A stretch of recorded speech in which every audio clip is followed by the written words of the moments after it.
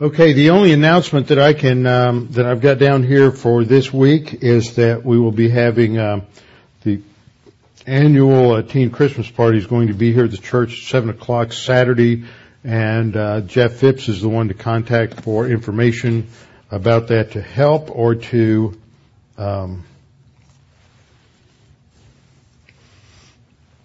just to get information for anybody who needs to come. How shall a young man cleanse his way? By taking heed thereto according to thy word. Thy word have I hid in my heart, that I might not sin against thee. Thy word is a lamp unto my feet and a light unto my path. Jesus prayed to the Father, sanctify them in truth. Thy word is truth. For the grass withers and the flower fades, but the word of our God shall stand forever. Before we get started this evening, let's have a few moments of silent prayer. Scripture teaches that if we confess our sins, God is faithful and just to forgive us our sins and to cleanse us from all unrighteousness. So we always begin class with a few moments of silent prayer, just as a reminder to everyone that of the importance of keeping regular tabs on your sin, confessing sin regularly throughout the day to make sure you stay in fellowship, so that you can maximize your time on this earth for glorifying the Lord and for spiritual growth. So we'll have a few moments of silent prayer, then we'll open in prayer. Let's pray.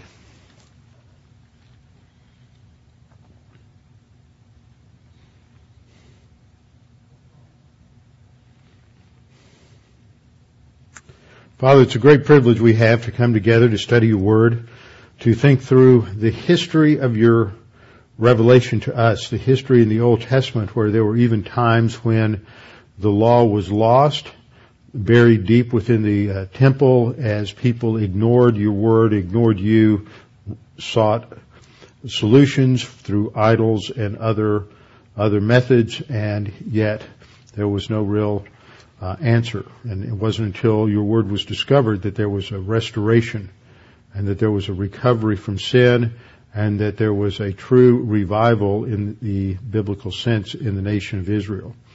Father, it's always been that way in history, that only when your word is recovered and people put their focus on your word to the exclusion of all the other distractions, that there is a genuine shift in the thinking of mankind, a genuine improvement of society and culture. And Father, we pray that that might happen again even in our lifetime. Father, we pray for us that as we are here looking at your word, studying it, that it might not be just an academic exercise, but one in which we're answering the question, how should I change the way I think? How should I change the way I live, that I may conform to the image of Christ, which is your goal for our lives? And we pray this in Christ's name. Amen. We are in Romans chapter 8, and I wasn't here last week because of problems coming back from pre-trib, and the week before I think was Thanksgiving, so it's been 2 weeks since we've had class on Thursday night, so I'm going to spend a little bit of time in review as we come into Romans chapter 8.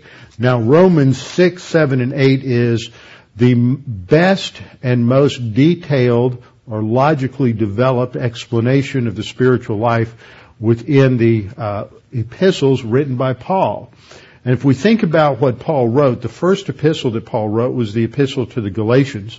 And the Galatians contains in sort of a seed or seminal form a lot of the basic teaching that we find here in Romans 6, 7, and 8. Although by the time Paul wrote Romans, he has developed his thinking much more, and he's writing a different kind of letter to the Christians in Rome, and he's laying out in an extremely logical manner the foundation for Christianity. First, he deals with the problem of sin in the first couple of chapters, and then the problem, if the problem is man's unrighteousness, then how does man get righteousness? And man gets righteousness by having it given to him by God. Justification by faith alone is the doctrine, and it is imputed or reckoned or given to the person who believes the promise of God, specifically in this age, the promise that Jesus Christ is the Savior, the Messiah, the one who died on the cross for our sins. So as we walk our way through Romans, we see that there's a tight logical progression. Sin, then justification, Romans 3, Romans 4. Romans 5 begins to work out the benefits of our justification because we have been justified by faith. Paul begins in Romans 5:1. We have, as a present possession, peace with God through our Lord Jesus Christ. And as we get into Romans 5:12 and following, Paul is setting up the transition from talking about how to be justified to the topic of Romans 6, 7, and 8, which is how does a justified person live? So the issue in Romans 6, 7, and 8 isn't how to move from spiritual death to spiritual life. The issue isn't how to become justified. The issue is how does a justified person live? And so when we get into passages in Romans 6, 7, and 8 that talk about death, we have to remember that this isn't talking about the spiritual death of the unsaved person. That would mean the solution is justification, regeneration. But that the issue in death in Romans 6, 7, and 8 is the death-like experience of the believer who continues to swim in the stream of carnality. And as long as we are living according to the flesh, which is the term Paul will use, according to the sin nature, then we experience the same consequences of sin that the unbeliever experiences. While he is spiritually dead, and the believer does not become spiritually dead if once he is made alive in Christ, but he does experience a death-like existence because he's not benefiting from the life-giving blessings and benefits that God has already given to us as believers. And as we have studied in Romans 6, 7, and 8, I connected that a lot to what we'd been studying in Colossians on Sunday morning. And Paul approaches the Christian life the same way there, by going first and foremost to what happens in the legal realm before the throne of God at the instant that a person believes in Jesus. And that there is a transformation that occurs at that point in time, a transformation that not only involves the declaration of justification and not only involves regeneration, but also involves this doctrine that is often misunderstood today called the baptism of the Holy Spirit. And we studied that should be more accurately interpreted or translated as a baptism by means of the Holy Spirit. And it's an identification that occurs at the instant that we trust in Christ. At that instant that you say, I believe Jesus died for me. I believe Jesus will save me. I believe Jesus is the one who paid my penalty. As soon as we trust in Him, at that instant, God the Holy Spirit is used by Jesus to transform us and to identify us with His death, burial, and resurrection. And so that it is through that identification with His death, burial, and resurrection that we enter into Christ. And this is a doctrine or theology that is often referred to as positional truth because it refers to the truth of our new position in Christ. And Paul goes back to this. In Colossians 2 and 3, he does the same thing. Everything he says about living the Christian life is based upon developing our understanding of this radical thing that happens, but we don't experience it. The only way you can learn about the baptism by the Holy Spirit is by reading about it in the Scripture and coming to understand these passages. It's not something that knocks you off your feet when you trust in Christ. It's not some inner feeling. You don't get the sort of butterflies in your stomach or a rosy glow. You don't have any kind of external manifestation. There's no experience that goes with it. You might have the flu. As a friend of mine one time had mono, He wasn't any better. He just was the only thing he could quite get his mind around while he was down flat on his back with mono was a book called The Late Great Planet Earth.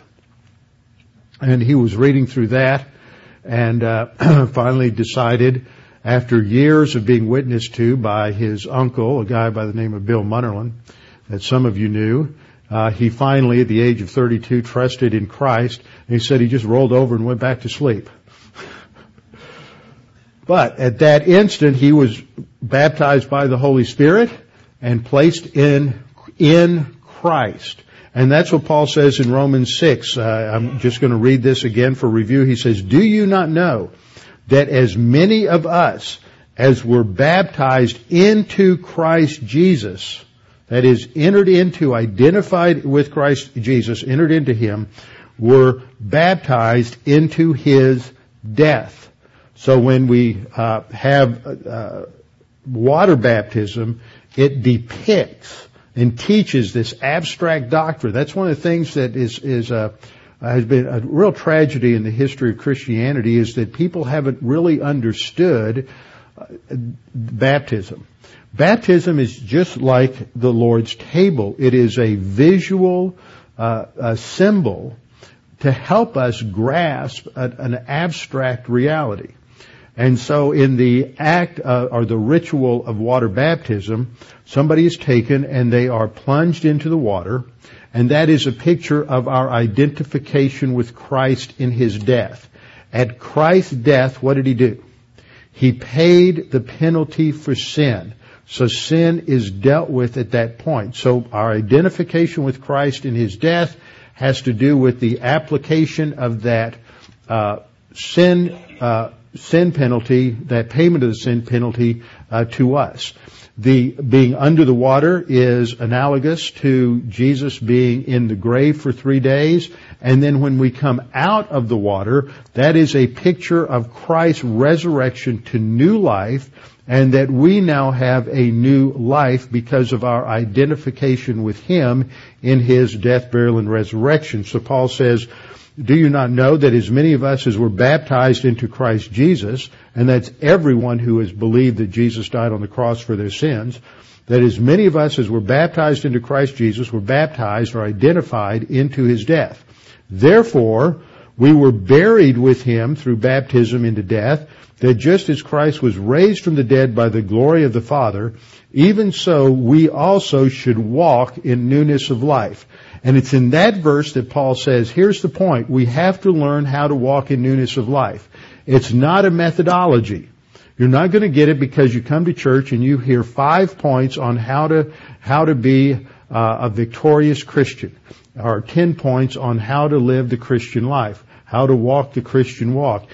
Paul says the way you are going to live as a Christian is because you have to get inside your head the fact that you're not the person you were before you were saved. You're a new creature in Christ. You have a new identity in Christ. There are new realities about you, and you have to learn these from the Word. And you're not going to get them from experience. It's not going to be based on how you feel about your relationship with God. It's not going to be based on how you feel about sin. It's not going to be based on any kind of experience. It's going to be based on the fact that you understand in your head that something has changed. And then because you understand that new reality, you're going to live differently. Now, there are people who just have a hard time doing that. Let me use the illustration of immigration. Back in the 19th century, if somebody immigrated to the United States, if they came from Eastern Europe or Southern Europe, or if they came from Western Europe, or even if they came from Africa or Asia, when they came to the U.S., they wanted to be an American. They left behind most of their cultural identity. For a while, they may live with others who came from their background because that was something similar, but as they came to understand America and English, they came here to be an American. And many families that came here, many couples that came here, and they had children and raised those children. The children never learned the language of their parents' homeland. It was never taught to them because those parents understood that they had a new identity. They weren't Germans anymore. They weren't Swedes anymore. They weren't French anymore. They weren't Russians anymore. They were now Americans. They weren't Greeks. They weren't Italians. They were Americans. And so they had a new identity, and they had to learn to live in light of that new identity as defined by this new culture. Well, in the Christian life, it's that same way. We get a new identity, and we have to quit using the language that we used in the old country when we were spiritually dead and we were carnal. We need to quit thinking according to the cultural norms and standards when in the old country they were under the tyranny of a king or a dictator or an absolute ruler, just as before we were saved we were under the tyranny of the sin nature. They have to learn to think in terms of everything that they are now in this new country. And then they have to live in light of that. And that takes time to adapt that new mentality. But what we have today is we have people who come over from many countries, but especially from Muslim countries, from Saudi Arabia or Somalia, or other Arab countries, and they come here and they go into a sort of apartment complexes or other areas where they are like a ghetto, where they're separated from America, and you get people who come up from Mexico and they go live in a community where everybody speaks Spanish, and there may be 1, 2, or 3 generations that never learn English. They don't learn to function as an American. They don't want to take on the new culture of being an American and leaving behind the culture of what they were. And that's just like most Christians. They want to continue all of the ways that they had before they were saved. They just want to make sure they're going to go to heaven. But what Paul says is you've got a new identity, and once you capture that new identity, you're going to have freedom and learn to enjoy freedom.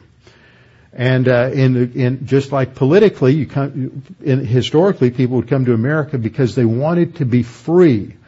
They wanted to be free not to do whatever they wanted to do, but they wanted to be free from the intrusions of large government, of big government, always getting into everything in their life.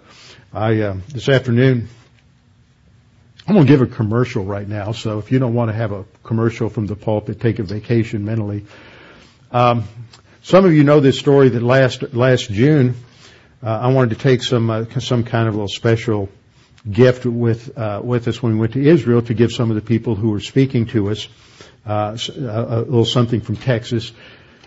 We waited to the last minute just because of so much that was going on, and we finally decided what to give them, and we thought it'd be great to give them a little tin. You see the small tins of nuts with various kinds of nuts in there with a picture of the outline of the state of Texas and the map of Texas sort of inside the state. And it was too late to order from the place that we would get stuff like this before over in Austin. So I looked around in Houston. I found a place called the Houston Pecan Company. And it's just a little bitty warehouse kind of looks for nothing place over in sort of the Gulfton ghetto area of Bel Air. And went in, and I immediately recognized that the lady who seemed to be running everything was Jewish. I told her what I wanted it for, that we were going to go to Israel. And that was immediately established a connection. But Myers was with me, and he was looking at something on the wall, and there was an article from the Houston Post back in the either late 80s or early 90s. And it was the story of a man who had been a Holocaust survivor because of Oskar Schindler. That was the father of the lady who was helping me, and he was the little old guy who kept coming in and out in his walker. And so we had a great visit with him. Well, today I went back over there to visit them and to get some nuts for some presents and things, and for Christmas. And there was another guy in there who was an Israeli artist. And I met him and got to visit with him, and he was at this event of this One with Israel event I spoke at about a week ago. And he said, I knew you looked familiar, but I just didn't recognize you in a sweatshirt and blue jeans. But when I pulled out, he had a bumper sticker on the back of his car, and it said in large letters, "The bigger the government." And then I had to get real close because it had real small print. It said, "The smaller the citizen." I thought that was a great way to put it. We've got a lot of very conservative Jews in America, though, as one Jewish writer puts it, Israelis are Republican and American Jews are liberal. So that's sort of the difference between the two. Anyway, when you have big government, like people had in the old countries before they came to America, it was a tyranny. They didn't have freedom, because the bigger the government, the less freedom we have. The smaller the government, the more freedom, the larger the citizen is. And so when they came to America, they had freedom. And that fits the analogy that I'm using, because when we're freed from the sin nature, when we trust in Christ, we're freed from the sin nature. And that's the freedom that Paul is talking about in Romans chapter 8 in the first 5 verses. It's what Paul is referring to in Galatians chapter 5 verse 1, that it was for freedom that Christ set us free. Freedom isn't the ability to do whatever you want to. Freedom is the freedom from the tyranny of the sin nature, so that we can do what God wants us to do. We're always under some sort of authority. It's either going to be in the placing ourselves under the authority of the sin nature and Satan, or placing ourselves under the authority of God. But there's no neutral ground where we're just under our own authority, but we deceive ourselves in arrogance as to thinking, well, we're just going to live life my way. No, when you say I'm doing it my way, what you're really saying is I'm doing it Satan's way. And people just ignore that particular aspect to it. So Romans 6 lays this down and says that the purpose for that identification with Christ in the baptism by the Holy Spirit is for the purpose that we walk in newness of life. Now let me connect the next dot for this, and I want you to turn over to Romans 7:6. Romans 7:6 addresses the second issue here, which not only are we delivered from the tyranny of the sin nature, but as we've seen, we're delivered from the tyranny of the law. We've been delivered, Paul says in Romans 7:6, we've been delivered from the law, having died. See, there's that same use of this concept of death. That identification with Christ in His death means that we're dead to the sin nature, dead to the law. We've been delivered from the law, having died to what we were held by, so that we should serve in the newness of the Spirit and not in the oldness of the letter. So in Romans 6:4, we're to walk in newness of life. Now we're to serve in the newness of the Spirit and not in the oldness of the letter. So the newness of life and newness of the Spirit. That's this life that we're supposed to have. But as I pointed out last time, in Romans 7, where Paul's addressing the issue of the law's relationship to sin and death, he points out that the law reveals the sinfulness of the sin nature. The more God says, thou shalt not, the more we want to. The more the law says, thou shalt do this, well, I'm not so concerned about that. I want to go do what I'm not supposed to do. And so the law brings this out from inside the person. So the law reveals the sinfulness of the sin nature, and the sin nature is the cause of spiritual death. And it is the cause of a sort of experiential carnal death, I would add, for the believer. And so he raises and answers these questions in Romans chapter 7, verse 7. Is the law sin? And he says, no, the law is not sin, but the law brings sin out. It exposes sin in your life. And Paul, as a Pharisee, thought that he was able to do everything in the law, that he impressed everybody and impressed God. But what actually was happening was that he ultimately discovered that on all the externals he could deceive himself into thinking he was accomplishing it. But when it got to the last commandment, thou shalt not covet, he couldn't deal with the fact that these mental attitude sins he was not able to overcome. So his answer to the question, is the law sin? Is it no, it's holy and reveals sin. That's in verses 7 through 12. And then in verses 13 to 25, he points out that the law tells us what to do. It doesn't impart the ability to perform.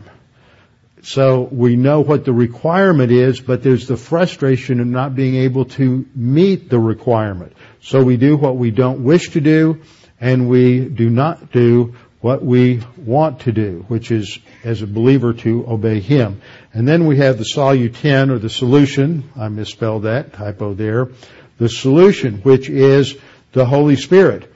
And at the end of chapter 7, he utters this statement, "O wretched man that I am." Why is he so frustrated?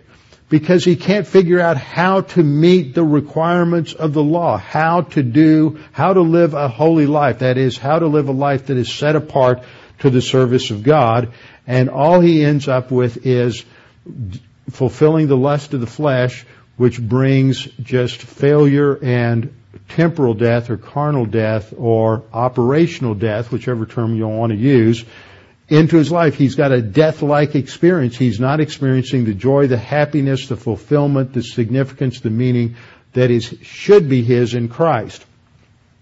So then you see the shift in his thinking from the negative depression and defeatism of 24 to gratitude. See, if you don't get grace-oriented, that's the first step in any level of spiritual growth. And thanking God is a starting point of any kind of grace orientation, recognizing that God did everything and that we simply respond to it. So he says, I thank God through Jesus Christ our Lord. So then with the mind, I myself serve the law of God, but with the flesh, the law of sin. So here he's talking about serving the law, that is fulfilling the mandates of the law, but it's because of the presence of the Holy Spirit.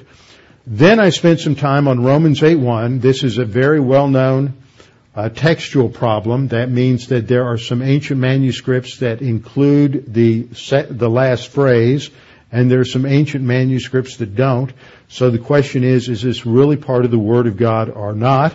If you have a King James Version or New King James Version, then that is included in your translation. If you have an NASB 95, NEV, NIV, ESV, or any of the others, it's not there.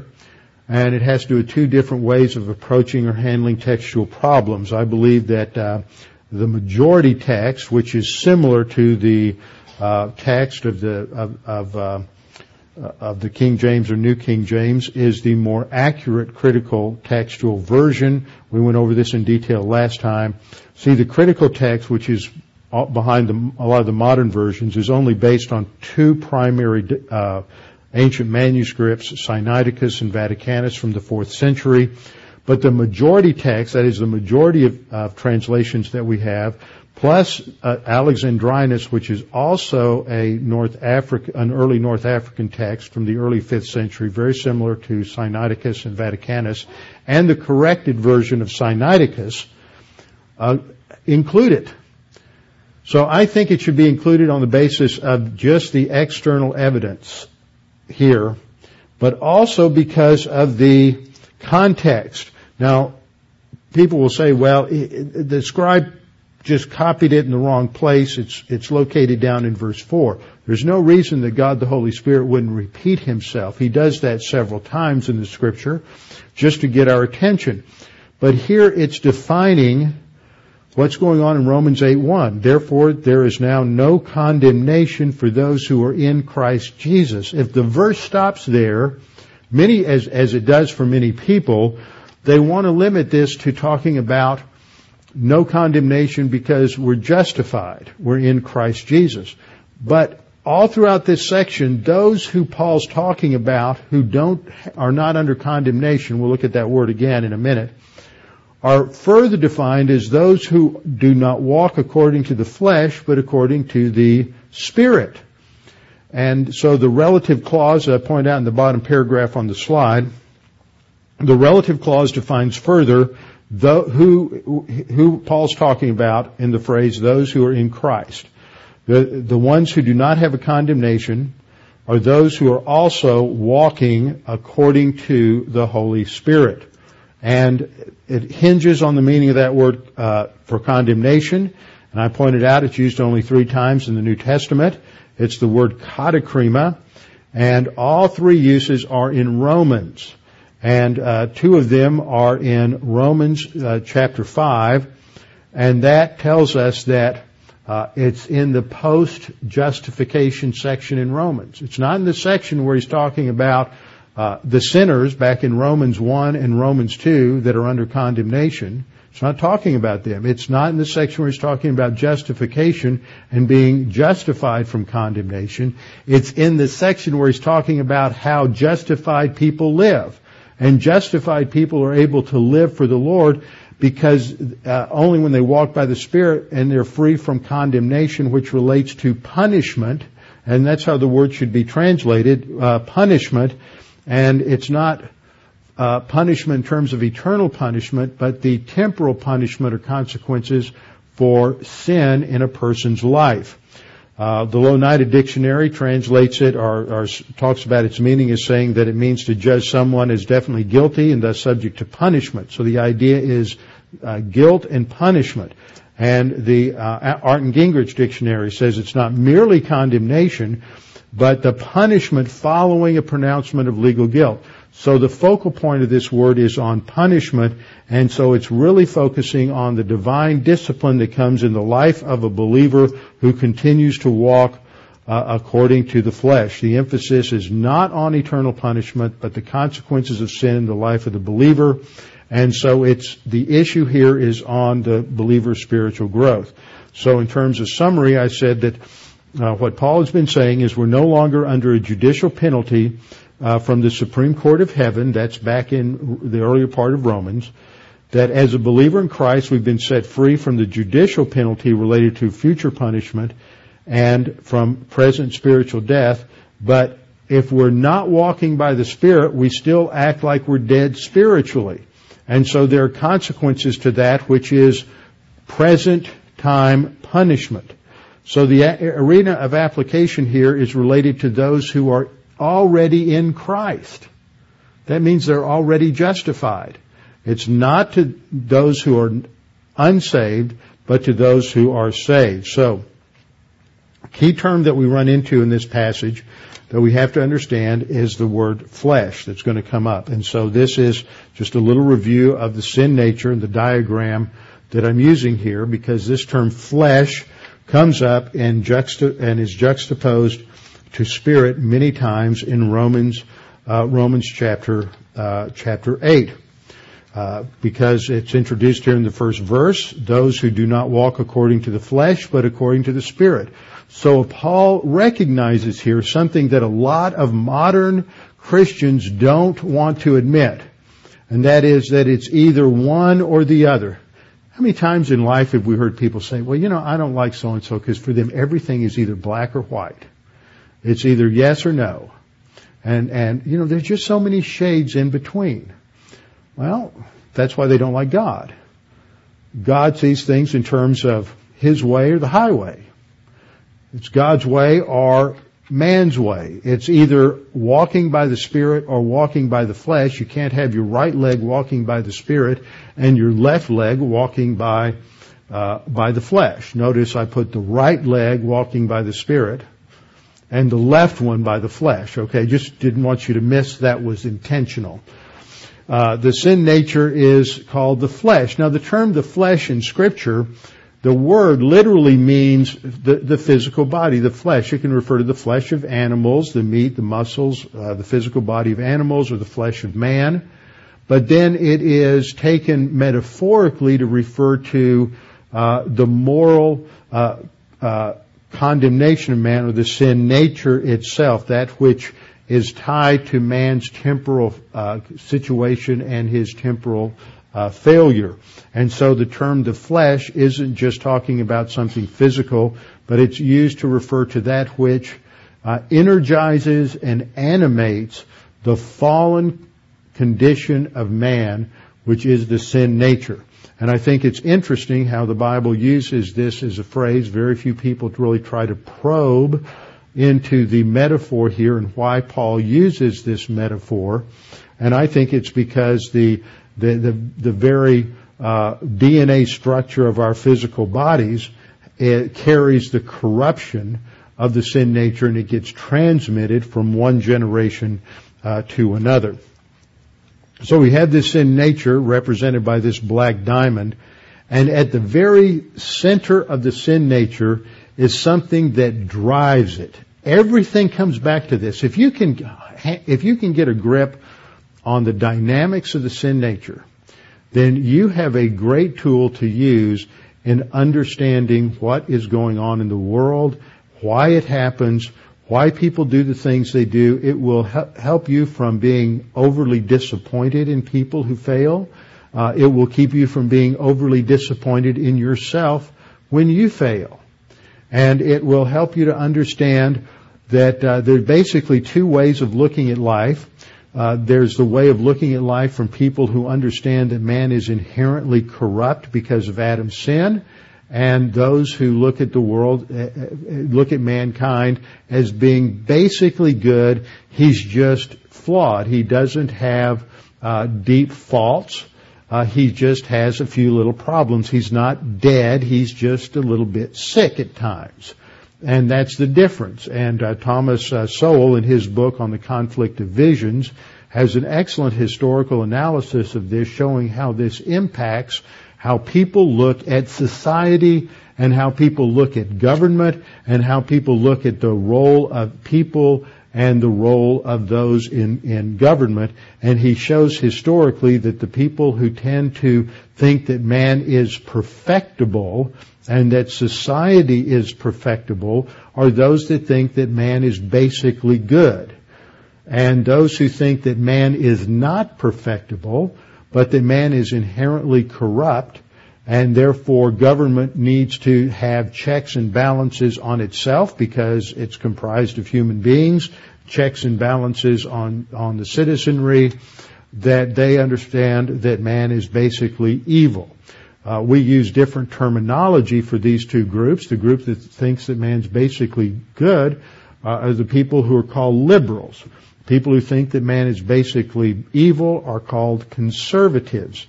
And that's been a historical designation and historical truth, and Sowell does an excellent job of developing that. But only somebody who's a believer in Jesus Christ, who understands the Word of God and the nature of sin, can understand that. And many of the founding fathers understood that, whether they were actually born again or whether they were of a sort of a Unitarian theology, as some were among the founding fathers, or whether they were a more dedicated Orthodox believer. They were products of a culture that had a strong Christian theistic orientation, and they understood that man was basically evil. And therefore you can't give very much power to any human being because if he's evil, he's going to take advantage of that power and enlarge his own power. So they created a government in the Constitution with checks and balances to try to keep government small. And they created a government where it was designed so that there would be opposing forces that would keep the government from doing very much. Because in their view, a government that did very much and that was efficient in accomplishing its ends would eventually take freedom away from the people. But because they understood that man was basically a sinner, they understood that sin had to be controlled by law and by society and by punishment. Now, we live in a world today when the idea of sin has been forgotten and disposed of. Sin is antiquated. I read a book by Robert Schuller about 40 years ago, 35 to 40 years ago. Robert Schuller, who was the one who had the drive-through church originally out in Southern California. Where was that, George? And then he had the Crystal Cathedral in the city of Orange, there in Orange County. And in fact, one time you and I went over there to just see the sights there at the Crystal Cathedral. But he came out with a book that he sent around they sent around a free copy to pastors all over the country. And it was called Self-Esteem, the New Reformation. And it was a fitting book for its age because in the introduction he said, now back in the Protestant Reformation in the 16th century, early 1500s, there was a belief that man was basically a sinner. And that was okay for that time. And they interpreted the gospel as Christ dying for sin. That was okay for that time. But we're more advanced now. We understand from psychological research and everything, that man's basic problem is self-esteem. He just doesn't think very highly of himself, and we need a gospel understood that Jesus died so that you can have a good self-esteem. And sin is just an antiquated concept that just doesn't work anymore. And so that was his gospel. But the Bible teaches that we're all sinners, and until the moment you're saved, this is what Paul goes into in Romans 6, everything that you do, whether it's something good or whether it's something deemed bad, everything comes from the sin nature. It either comes from the area of weakness or it comes from an area of strength. The area of weakness produces sin. The area of strength produces what we call human good. But it's all motivated by this core thing that I've always called the lust pattern. But today, psychology's tried to redefine this. We don't like sin anymore. So it's not that people are sinners, they just have disorders. So it's also known as disorders or syndromes. People like those words because it softens it. You got a syndrome. It's not your fault. It's not because you're making bad choices, because you're choosing to follow the dictates of your sin nature. You just have a syndrome. It's not really your fault. You're okay and I'm okay.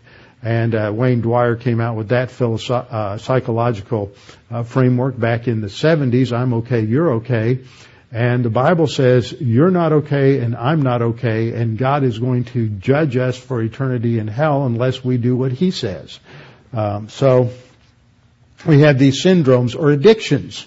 And we have chemical addictions and sex addictions and food addictions and addictions to laziness, addictions to Facebook, addictions to Twitter, addictions to the Internet, addictions to your cell phone. We have addictions to everything. But we used to call them bad habits.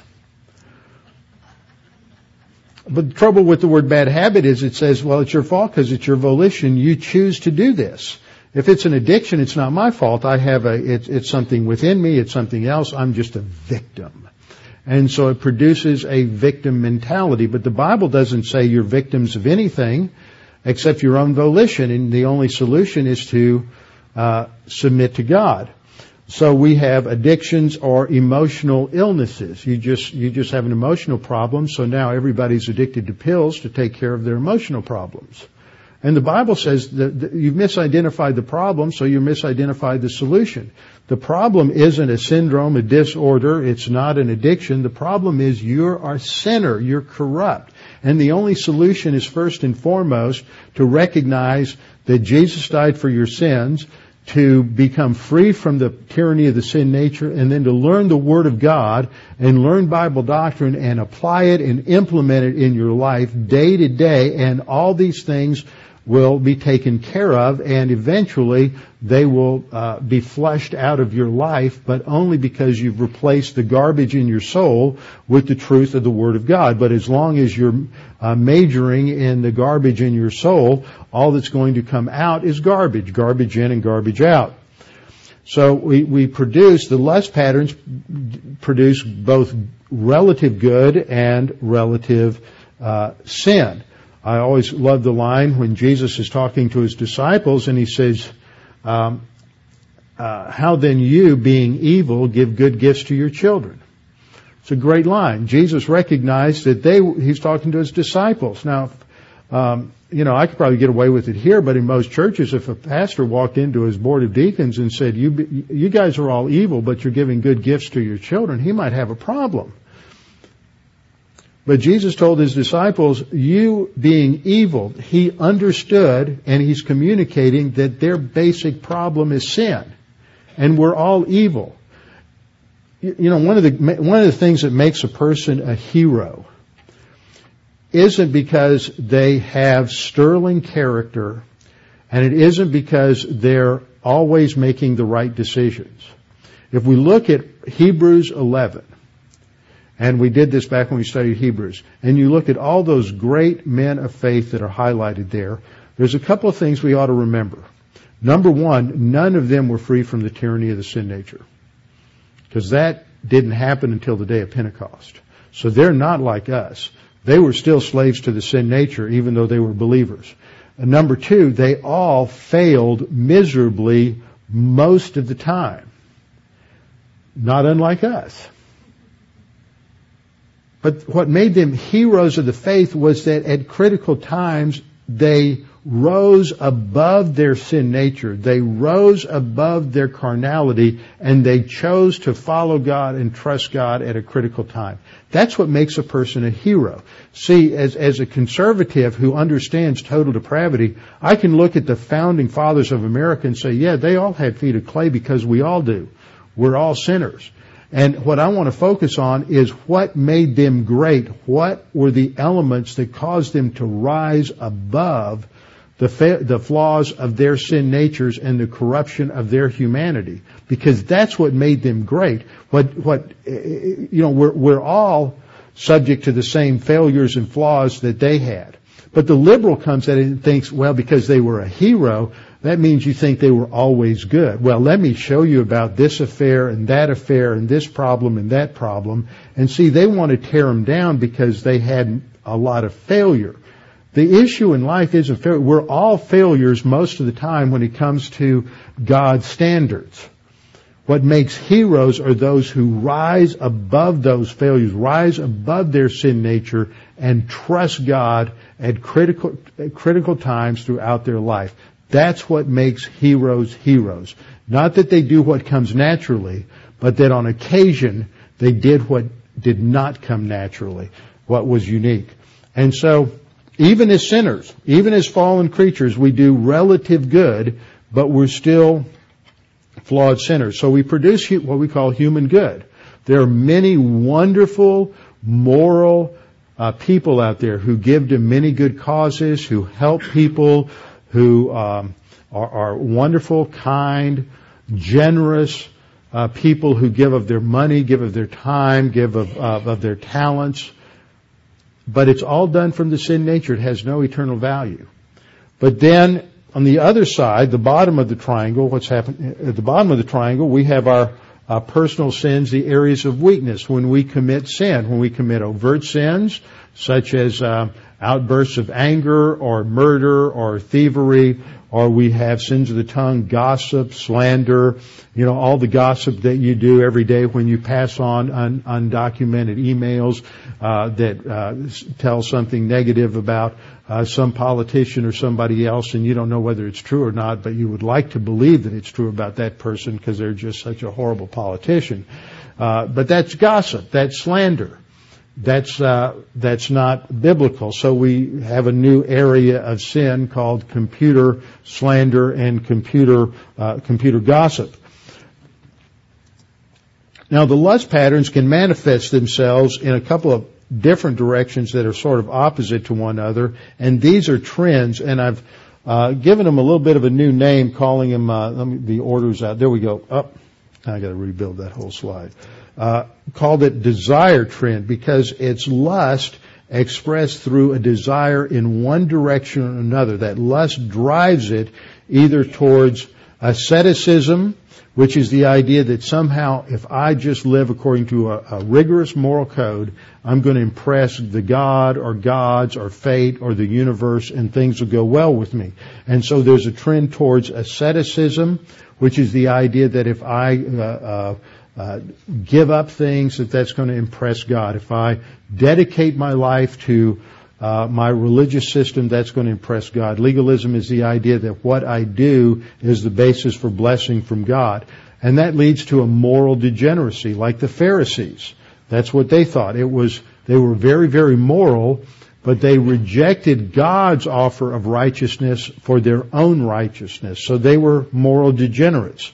And then on the other side, we have the opposite, those who are licentious, lascivious. They follow all of their lust patterns. They just, Jesus preferred to hang out with this crowd because the other crowd doesn't think they need his help.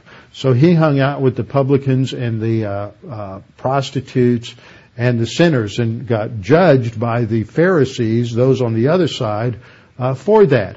But people who are licentious and lascivious, they know they need grace. There's no pretension there. They know they're desperately in need of grace.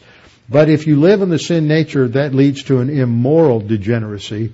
And immoral degeneracy is no better and no worse than moral degeneracy. They're both degenerate. That's the problem. It's not the other. Now, as we look at what Paul is saying here in our passage in Romans 8, he's talked about the eternal realities, that at the instant we trust Christ as Savior, we are identified with Christ, we're placed in Christ by the baptism of the Holy Spirit. That's our new identification. So we're in Christ. We are His. But in terms of our day-to-day temporal reality, moment by moment in time, we can either be operating on the Word of God, being filled by the Holy Spirit with the Word of God, and walking in the light, or we can walk in the darkness according to the sin nature. And when we do that, we're walking in darkness and we're experiencing the same results as the unbeliever. We have a life of death and corruption, of unhappiness and misery, because we're operating on arrogance. And the only way to recover is through 1 John 1:9. So as I pointed out last time, as we get into that first verse in Romans 8, there is now no condemnation to those who are in Christ Jesus. We're in Christ Jesus. There's no condemnation, no punishment for those who are walking according to the flesh, not walking according to the flesh, but according to the Spirit.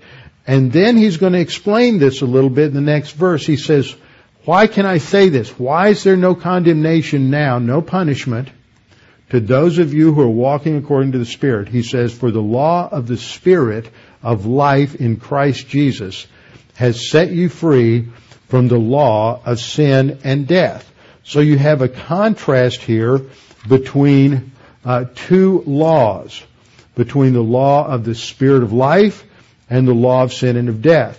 Now, in that first phrase that talks about the law of the Spirit of life, the first phrase there, the of the Spirit, it shows the source of that law. See, we're still under a law. It's not the Mosaic law, but it's absolute realities. It's absolute standards. And it comes from the Spirit, the Holy Spirit. But He's the Spirit who produces life. That second genitive there of life should be understood as a genitive of product. It's the law from the Spirit who produces life in us. That life comes from the Spirit, and it is in Christ Jesus. And it has set us free from the law of sin and of death. So again, we have these contrasts. It's either one or the other. Now, when we look at what Paul is going to say in Romans 8, I want you to observe about four things here. First of all, that the word translated Spirit with an uppercase S, pneuma, is used 13 times in Romans 6 through 8. Now, the word's used a couple of other times that mean things, but in terms of meaning Spirit, the Holy Spirit, it's only 13 of those times. And 12 of those are in Romans chapter 8. There was one in Romans 7:6 that we were set free from the law, that we should serve in the newness of the Spirit. And everything from Romans 7:7 to 25 was a digression. Romans 8:1 and 2, he comes back to what it means to serve in the newness of the Spirit. So, isn't that interesting? The Holy Spirit's not mentioned at all in Romans 6, only once in Romans 7, but 12 times in Romans 8. Second thing we should observe is that Spirit is contrasted with sin once in Romans 8:2.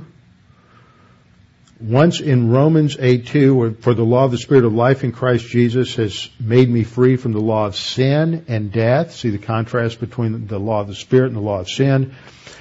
And the rest of the time, the contrast is with flesh. Romans 8:4, 8:5, 8:9, and 8:13. My point is that sin and flesh are synonymous.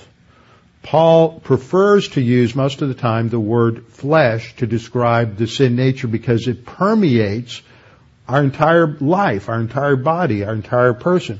So he contrasts. It's either one or the other. It's that black and white thing again. You're either walking by the Spirit, you're walking by the flesh. You can't do a little bit of one and a little bit of the other. There's no mixed motives. It's either one or the other.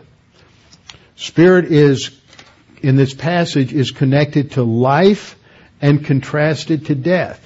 This is one of the major concerns of Scripture, going all the way back to Moses in the Torah. He sets before the people, he says, I set before you this day a choice, life or death. Are you going to follow the Torah and experience the benefits of life, or are you going to disobey God and experience death? There are consequences to our decisions. And if you make the right decisions based on God's revelation, then you'll experience the fullness of blessing from God. And if you don't, then you're going to experience the ongoing punishment and condemnation in life from God. So in this whole chapter, we see a stark, rigid contrast between flesh and spirit, between life and death. It's one or the other. And we see this in various passages, such as in Romans 8:12-13, where Paul says, so then, brethren, we are under obligation. Now that's an interesting word, because there are a lot of Christians who think that if we're obligated to do anything after we're saved, then you're a legalist. If I have to do it, grace says I can do whatever I want to do.